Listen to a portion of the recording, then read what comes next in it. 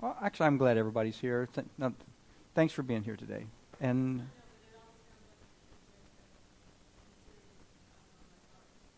that's right. I absolutely understand. Because God is good, and all the time, and even on those days when life seems just hard and unsurvivable and ridiculous, God is always faithful. So, tell me about this. It's one of these tactical. A few years ago, they started advertising these military-grade tactical flashlights, right?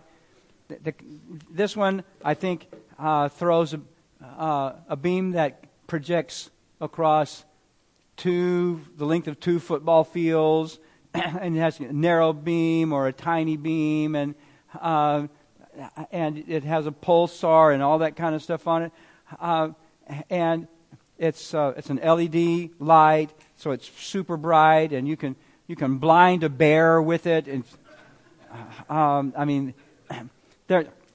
I every time I see these commercials for these flashlights, I just think, boy, wouldn't it be awesome to have a flashlight like that? I mean, you would have totally arrived in the world of flashlights if you had a flashlight like that. Because let me just tell you, in our kitchen cabinet, look, this is what we have. We have this flashlight. This flash. I have this flashlight. Those are just the ones I can find. Our house is full of flashlights that don't work. And so I thought, a few years ago, I splurged. I got this ever-ready industrial, not quite military grade, I guess, but it says industrial right there. Now, if I put new batteries in it, it would help. But even at that, they get temperamental after a while. If you don't have this thing screwed in quite right, then this doesn't work, and you end up stubbing your toe in the middle of the night because you don't have a flashlight. And so that's just so the whole point here is that if I spent the time putting batteries in all these flashlights, they would probably be better, but wow, not as powerful as this. And this has, a rechargeable battery that gives you full stream of light for up to 6 hours. I don't know what would happen to one of these if you put batteries in it and left it on for 6 hours. So the whole thing here is that the more power you have access to, the brighter the light. And I'm just tired of these. Honestly, the best flashlight that we have in our house right now is this one, the stupid little flashlight. Anyhow, at least because you're going to always make sure your phone is charged, right? Anyhow, we just struggle so much, whether it's flashlights or something else, with a power deficit. And I believe that for the body of Christ, it is time for us to get past that. And God has made us some promises, and we are so far out of touch with them that we have accepted this as our standard. This is, We're happy if we get this much power in our relationship with God. And we think everything is okay. So, a couple of weeks ago, I'll just give you a quick review. A couple of weeks ago, we talked about this. The disciples have been kicked out of. A lot of the new believers have been kicked out of Jerusalem. They've been scattered all over the place. Philip went up to Samaria. He started preaching. So this is a reset. This is Acts chapter 8. This will be verse 9. Philip he's gotten to Samaria, where Jews aren't very popular, but he has been preaching. We've talked about this pattern where he just preached the Word of God. I mean, he told people about Jesus. Very simple. Who Jesus was, death, resurrection, rose from the dead to all pay for your sins. He's now Lord. Put your faith in Him.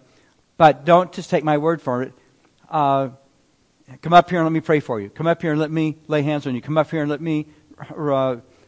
Anybody sick? Anybody need healing? Anybody demon possessed? Come up here. Let me show you that through His power that what I'm telling you is true. That's the way that the gospel was moving. So there was a man named Simon who formerly was practicing magic in the city and astonishing the people of Samaria. He was claiming to be someone great, and they all, from the smallest to the greatest, were paying attention to him, saying, "This man, totally awesome, really cool. He's called the great power of God." And they were giving him attention because he had, for a long time, astonished him with his magic arts. But it was all magic. It was all fake. But he had the pretense of having power, and they couldn't figure out what he was doing. But when they believed Philip preaching the good news about the kingdom of God and the name of Jesus Christ, they were being baptized, men and women alike, and even Simon himself believed. And after being baptized, he continued on with Philip as he observed signs and great miracles taking place, and he was constantly amazed. So, demonstrations of power. Enough to get the attention of the greatest faker in town, who knew what it took to fool people into thinking that you had power when you didn't. And he could not figure out how he did all those tricks. How did he do that? And eventually he became convinced that it was real. That this could only be done by the genuine supernatural power of God. And on the basis of that, he placed his faith in Jesus and he was baptized. Along with apparently a bunch of other people, because it says they believed Philip preaching the good news and they put the kingdom of God in the name of Jesus, and they were being baptized, men and women alike. Whole families coming forward. All right, so that was the last time we were here. We left it at that. People were astonished at the demonstration of the power of God. But wait, there's more. We pick up the story again today. When the apostles in Jerusalem heard that Samaria had accepted the word of God, they sent Peter and John to Samaria. This is a big deal because Peter and John were still kind of hunkered down in Jerusalem. There were the handful of the original disciples were still kind of holding things together in Jerusalem, and it was the disciples, it was their disciples who were being spun out, Judea, Samaria, every place else. But this was a big deal what was happening in Samaria. So they sent John and Peter to Samaria. And when they arrived, they prayed for the new believers there that they might receive the Holy Spirit. Because the Holy Spirit had not yet come on any of them. They had simply been baptized in the name of the Lord Jesus. And then Peter and John placed their hands on them and they received the Holy Spirit. And for some people, they go like, say, what? They were all, but didn't you say, back up beginning with verse 9, in that passage we talked about before, that they all placed their faith in Jesus and they were baptized? Right? Then Peter and John got up there because they heard all these people had put their faith in Jesus and been baptized, but had not received the power of the Holy Spirit in their lives. And so what was going on in Samaria was they had a bunch of flashlights with no batteries. And what we have today in the church is a bunch of flashlights with no batteries. I think it's, we have to, there's a really short, easy, super important lesson to learn here.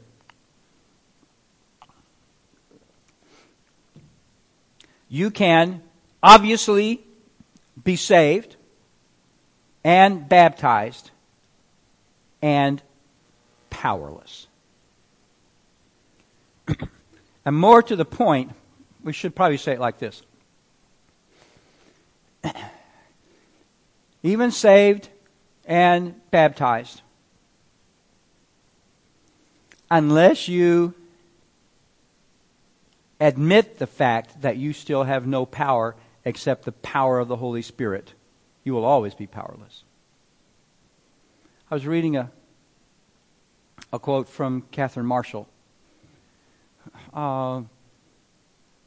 who actually wrote a book called Something More. I don't know if any of you have ever read it, but she wrote a book called Something More, detailing some of her experiences and the experiences of Christians everywhere who discovered that there was more to having a relationship with God besides just going to church and doing the churchy thing. It started with an introduction to the presence and power of the Holy Spirit in her life. And she said, you know what? Are you going through a time in your life where nothing seems to be working, when all your plans are just getting knocked into a cocked hat, and all the things that you are trying to get done just aren't getting done? She said that's just one of those times where God is reminding you that you are powerless, and putting you in a position where you have to trust His power instead. And the quicker that you figure out that you are powerless, so that you can rely on the power of the Holy Spirit to flow into your life and accomplish things that mere humans can't accomplish. Don't freak out. Just realize that this is one of those times where God is going to let you see that His power is greater than yours. Okay? Does that make sense? So it was really important to Peter and John. Their whole experience after the resurrection of Jesus, what did Jesus say to them after they... Jesus said, the Holy Spirit will come upon you, and you will receive power when the Holy Spirit comes upon you, and you'll be my witnesses. So my translation, the Holy Spirit will give you the ability to tell what you've experienced with miraculous results. So, do you remember back in Acts chapter 1 where they were all excited and saying, Jesus, what's going to happen next? And Jesus says, just don't leave town. Don't leave town. I don't want you to leave town. Don't do anything until the Holy Spirit has come upon you. Anna, don't do anything until the Holy Spirit has come upon you. Diana, don't do anything until the Holy Spirit has come upon you. Gloria, don't do anything until the Holy Spirit has come upon you. Caleb and Nate, please, don't do anything until the Holy Spirit has come upon you. Jesus told them in Acts chapter 1, don't leave town. Stay here. Stay right where you are. Stay off the streets. Don't leave town. Don't do anything until the Holy Spirit has come upon you. Made a big impression on them. And their whole experience up through Acts chapter 8, where we are right now, is an experience of seeing the power of the Holy Spirit just roll through their lives and do things that they could never even have dreamed or imagined.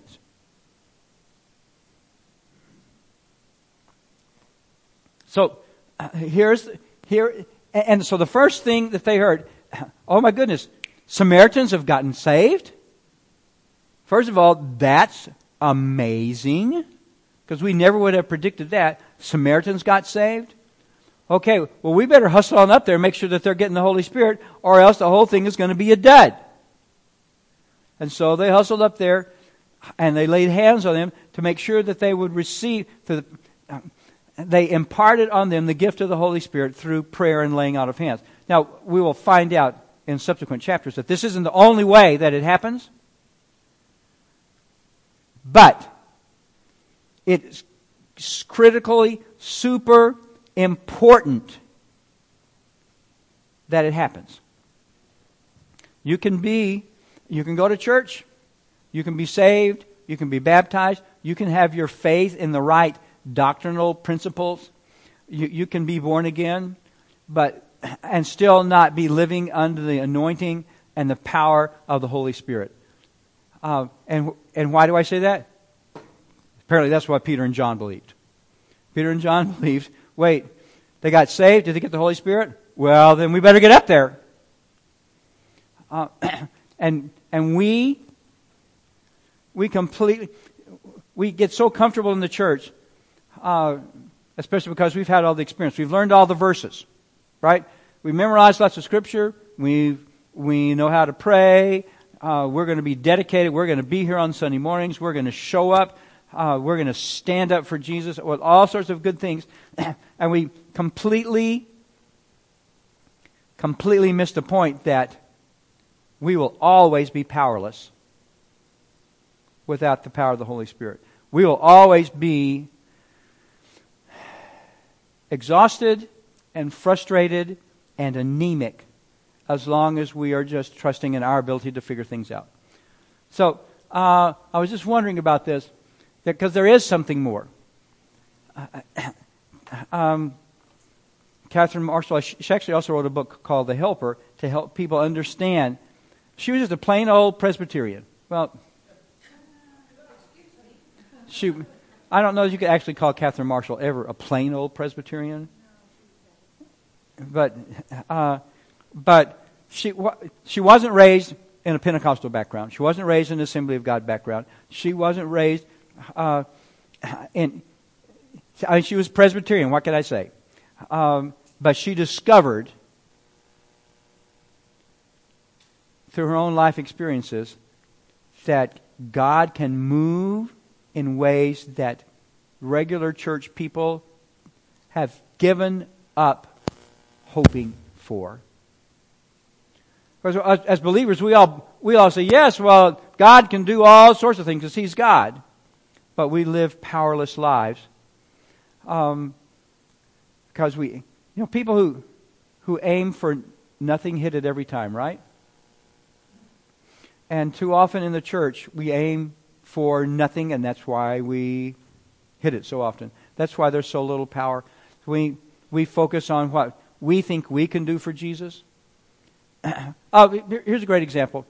I've shared this with you before, but children of Israel being chased by Egyptians come up to the Red Sea. If this had been a normal church facing the Red Sea, they would have impaneled a committee. They would have done a study. They would try to figure out, looked around, do we have enough materials to build enough boats to float 1.5 million people across the Red Sea? They would have had to have a bake sale, maybe several bake sales.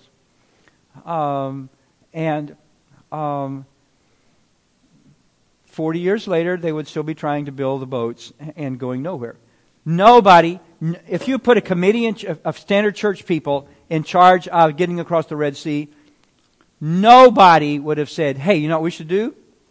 Let's have Moses just get out there right on the seashore and hold up his staff and command the seas to part. Right? That wouldn't have been your idea. But they might have prayed and said, "Oh Lord, please just give us the supernatural ability to build a bunch of boats."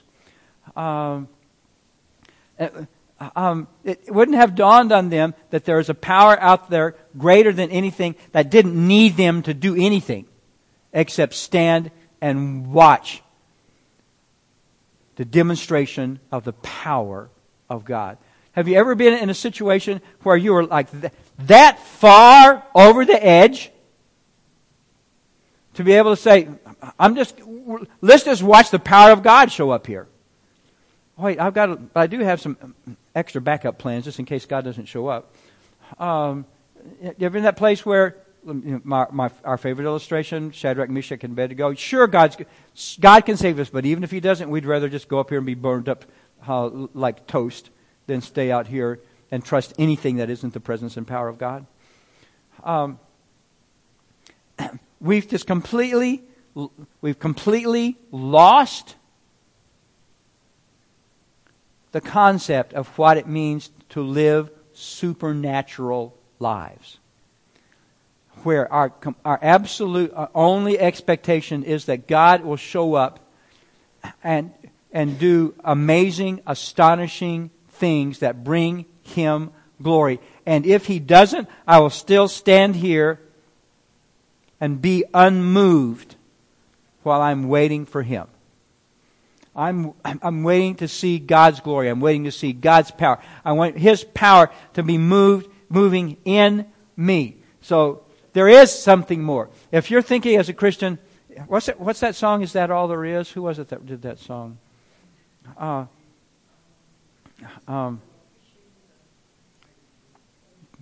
Whoever it was, there was.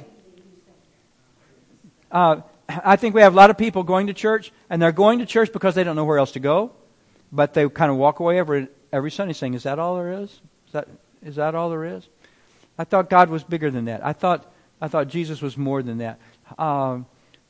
Nice people. We had a nice time, had a nice sermon, heard some nice music. Is that all there is? Do I really want to come back and do that again next Sunday? Is that all there is?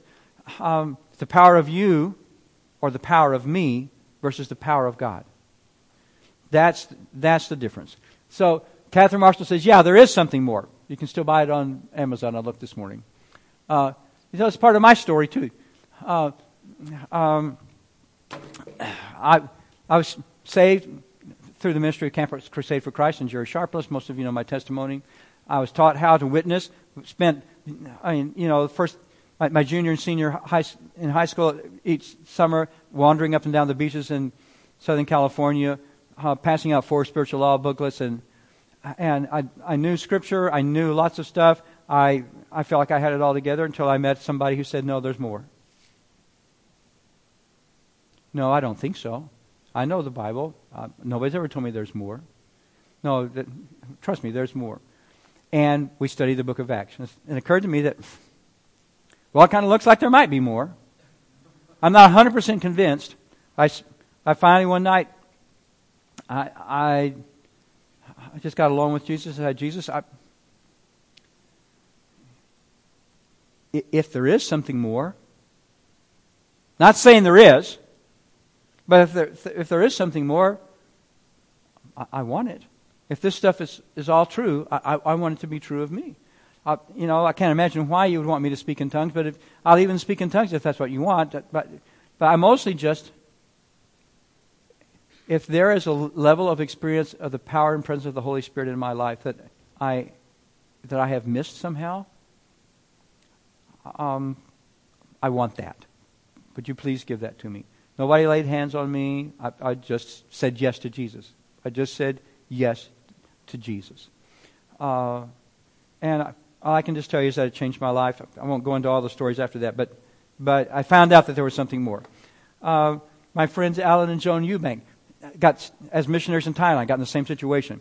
Dedicated missionaries. Finally ran into they kept running into brick wall after brick wall after brick wall after brick wall, trying their best to lead people in Thailand to Jesus, and it was just like splat, splat, splat, splat. Nothing happened. And finally they said, well, maybe we should look in the Bible. Maybe there's something in the Bible that they're missing. What they found was the existence of power encounters, where the power of God showed up and accomplished supernatural things that with all of their theological training, they weren't able to accomplish. They just got desperate enough for the presence of... And desperation, incidentally, is pretty much, it's a big chunk of this.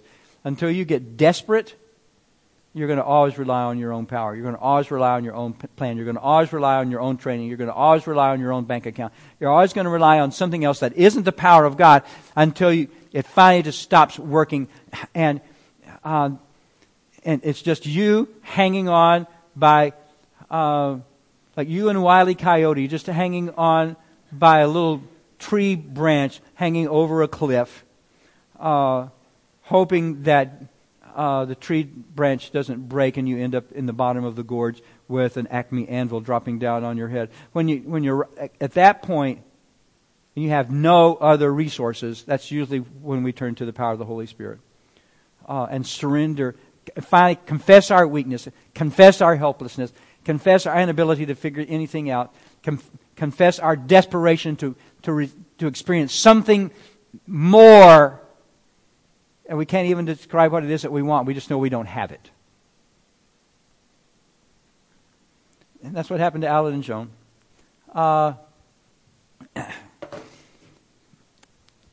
There's a Methodist minister named Terry Takel who started out just being a regular Methodist minister. For a long time, he was pastor of Asbury United Methodist Church in College Station. It was a great, wonderful church. And he accidentally stumbled into the power of the Holy Spirit. But if you're a Methodist, you're not really looking for that. But he stumbled into it. And it became a key, critical, driving force in his ministry. And it became really important to that when people got saved, he wanted to make sure, like Peter and John, that people received the Holy Spirit. Some of you heard me tell this story. But Terry has an interesting sense of humor. And so in Methodist, you have the option of either sprinkling or doing baptism by immersion. So Terry got a coffin, and he waterproofed the inside of the coffin. And so anytime somebody got saved and they wanted to be baptized by immersion, which was his preference, but they didn't build a baptistry into the church, so they would roll that coffin out, like right down here, and they would fill it with water, and then put a little ladder there, and if Pat wanted to be baptized, she'd have her little baptism outfit on, and she'd climb the ladder, and she would get into the baptistry. And Terry would usually stand on the outside and be baptized.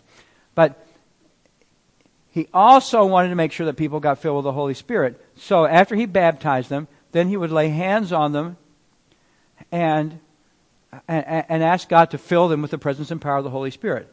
At which point, very often, people would just fall back into the water and go limp. And then it would take like 5 people to drag them out of the baptistry because the Holy Spirit was like all over them, and it became a very indelicate process. So they eventually changed the process. So you still went into the coffin, you still get baptized, then you clamber out dripping wet, and then he lays hands on you to be filled with the Holy Spirit. Then you fall on the floor, which is okay because they can mop that up pretty easy and you're not in anybody's way. But the point of the story, even though it's a kind of interesting image, is that it became important enough to Terry that people not just be saved and baptized, but they have an opportunity to receive the presence, the indwelling presence and power of the Holy Spirit as a separate experience. I'm not saying that it doesn't happen to everybody all at once sometimes, boom, boom, boom. Like it happens all sorts of different ways. But the point is, if you're not being filled and controlled by the participating presence and power of the Holy Spirit, then it's just you walking around bumping into things. And Peter and John said, hey, wait, we've got to make sure these people have been filled with the Holy Spirit. So my question, so it's kind of part of Catherine Marshall's story, it's part of my story, part of Alan and Joan's story, part of Terry's story. Is it part of your story? Can you say for sure when and where and how you realized you needed something more? When just living on other people's stories, living on a particular doctrinal perspective living on an experience that's more like chasing God than flowing in the presence and power of God. I have to say this, being filled with the Holy Spirit is not a single closed event. Being filled and controlled by the Holy Spirit is kind of like drinking from a fire hose.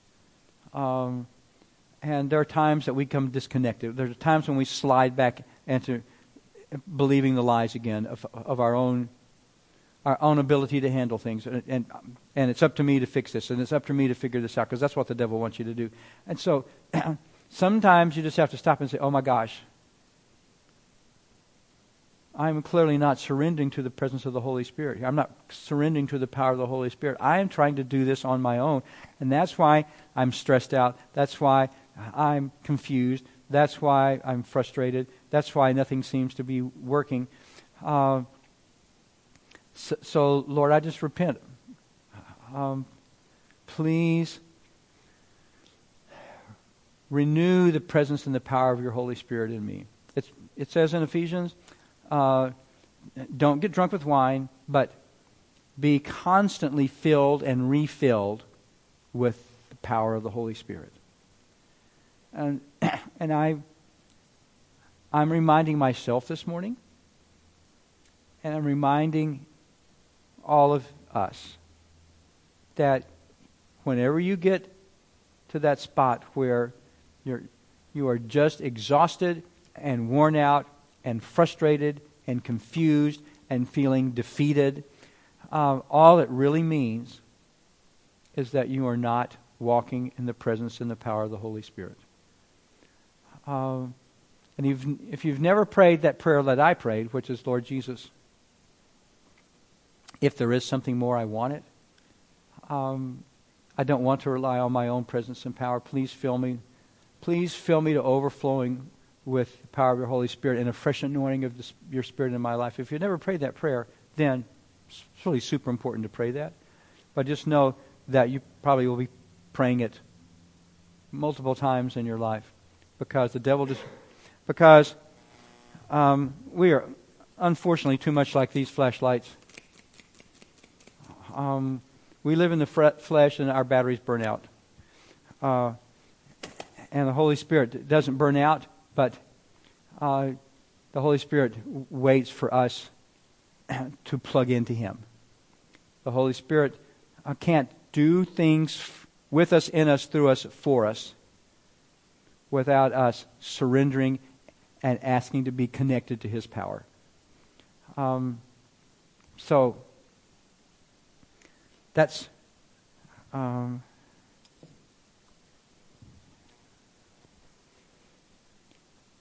if part of your story is that I prayed to receive the Holy Spirit once upon a time and it really changed my life, then the next question is your story up to date? When's the last time you did a power check? When's the last time every Sunday before church starts, Pamela or Mike or Connie or Nate checks the batteries in all our devices to make sure that the batteries are up to date. When's the last time you checked to see if your power supply was up to date? When's the last time you checked with the Lord and said, Lord, am I missing it? Is there something more? Is there another level of being filled and controlled by the power of your Spirit that you can give me? Have I been running on the flesh lately? Have I been draining my batteries? Lord, I just want a new encounter with you. I just want a deeper encounter with you. Not enough to believe the truth. You have to live the truth. So, I just want to stop and pray.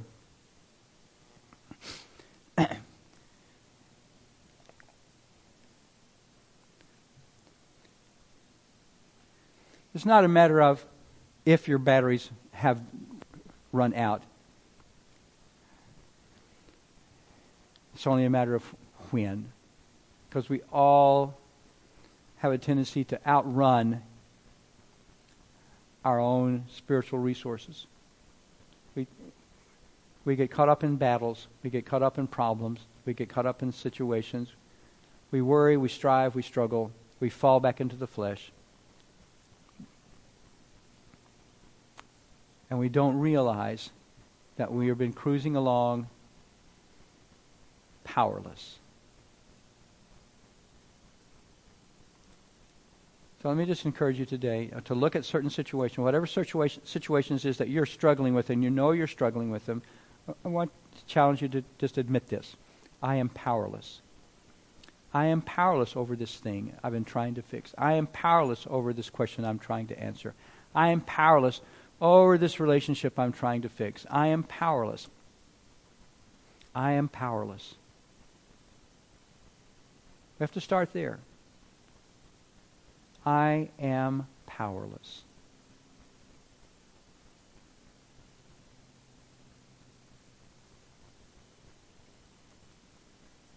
Once you are convinced that you are truly powerless, and there's no strategy, no maneuver, no human resource, no plan that you could access that's going to make this work, once you're convinced that you're absolutely powerless, once you admit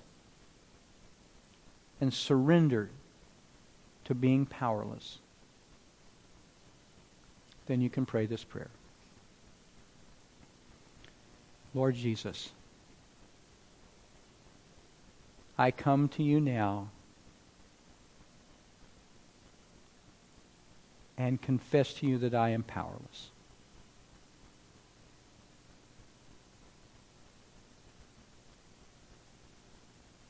Lord, if there is something more, I want it. If there's something more you want to give me, I want it. Please baptize me afresh with your Holy Spirit. I surrender to your power. I receive your power. And I wait upon you to display your power in my life. In Jesus' name, amen.